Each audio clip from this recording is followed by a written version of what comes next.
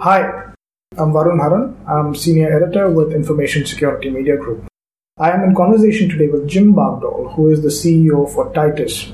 And we're going to be talking about data classification, what some of the challenges historically have been, how data classification has changed, and what are some global best practices that you can share with us. Hi, Jim. Thanks for joining us. Thanks for having me. It's great to be here.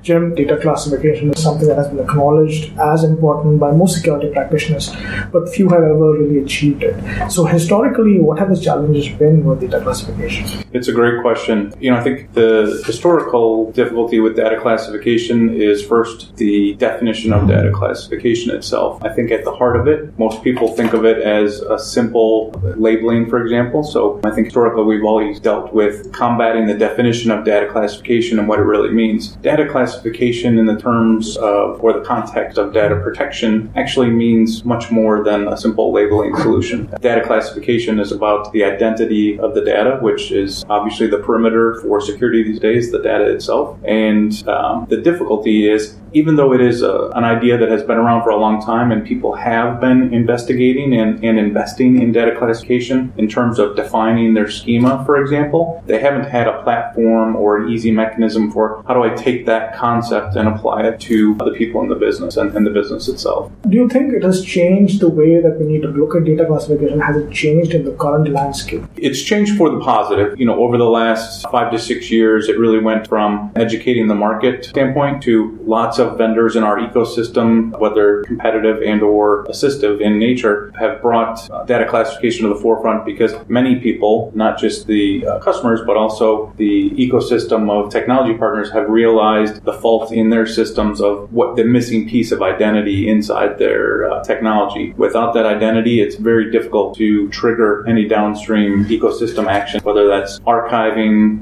rights management, protection, data loss prevention, etc. Any of these things that are important to a best practices security organization, it makes it very difficult to achieve without that data classification. So back to your question of the definition, it's altered itself positively, so the market has helped influence that. And then we've also seen, of course, incoming outside influences like audit and compliance, which have always driven our security business, but more so lately, things like GDPR or other state or country personal regulations around privacy have really driven greater awareness, I think. So what you're saying essentially is that data classification is a very fundamental action that needs to be done before any other downstream processing can be done with the information. Absolutely. So without that being done, you are missing identity and context. So we always talk about, and our customers talk about this as well, the security team is responsible for these regulations and protecting the board and protecting the company from where can data go and how can it be allowed to travel. They have no context of the information. They haven't created most of this information. So there's really two things that are laboring them, and that is, one, without context, they can't decide what policies go against which information, and two, trying to define what is policy or what is the definitions of the pieces that make up that policy, right? So organizations have, for years, as I talked about, have been very good at defining a classification schema. How to apply that schema is really where the challenge comes in, and that's where the simple is hard fact of data classification comes in, because it's really about policy definition, and how and where you apply that policy is what data classification has morphed into. So from your global perspective, how are you seeing organizations around the world tackle this problem? Share some global best practices for us.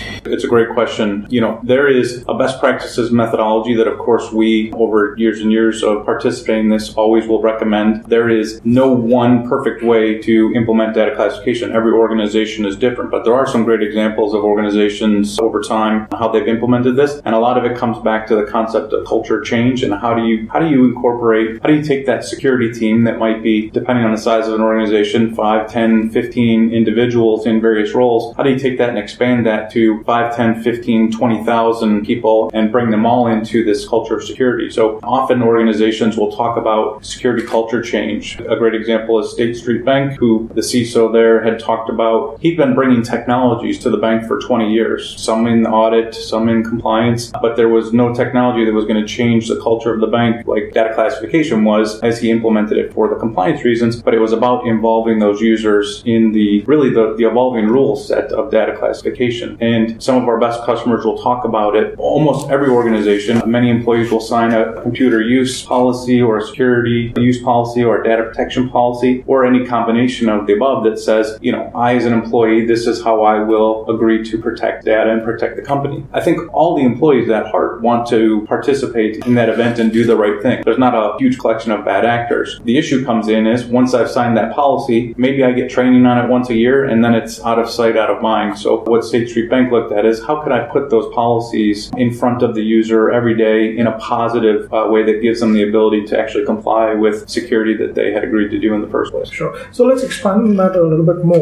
When you're talking about engaging the user and the business in conducting discovery, yes, identification, classification, how do you go about it? So first, you have to start slow. There is many objectives that all businesses want to get done right away, and we call it a crawl, walk, run approach to methodology. So first we say, number one, you need executive sponsorship. The company is indeed bought into this. In many cases, of course, compliance and regulation is being driven by the board of directors or some external outside source. So there is generally an awareness and a pressure of, hey, we want to protect our company. But it's important to get that executive sponsorship. Once you have that, you decide your crawl, walk, run approach is what's important to start that journey of culture change and get a beginning level of protection and identity of the data. So that might start with simpler policies and a more generic rollout across the entire organization. And then it's about employee awareness. Certainly the tool easily does that in itself, but you need to have a good communication link with your communications and your business teams that are letting the employees know that this change is coming, it's important to the organization, and how it's going to impact them for the better.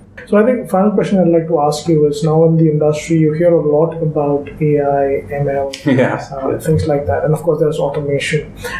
This seems like a good use case for data classification. So is it tying into this? Is that revolution also part of how data classification is changing? It's a great question. ML is an amazing technology and it's a great concept. I'm sure most people are tired of hearing ML described by every security vendor in the world, but truly ML is a breakthrough for data classification. And as I talked about, one of the challenges about where data classification has been over time, it's been about the identity of how do I define personal information to my company? It's going to be very different to my company than it is the company next door. So with machine learning, that actually gives us a great opportunity to use trusted data sources, trusted data stewards inside the organization, that you don't have to worry about them as the everyday user. These are the people that are the experts in creating and managing your most sensitive information. By using machine learning, we can actually capture that experience and then turn that into an automated policy that can affect every users that maybe aren't as well trained and well versed in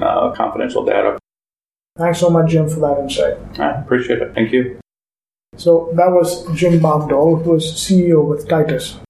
For ISMG, this is Varun Haran. Thanks for listening.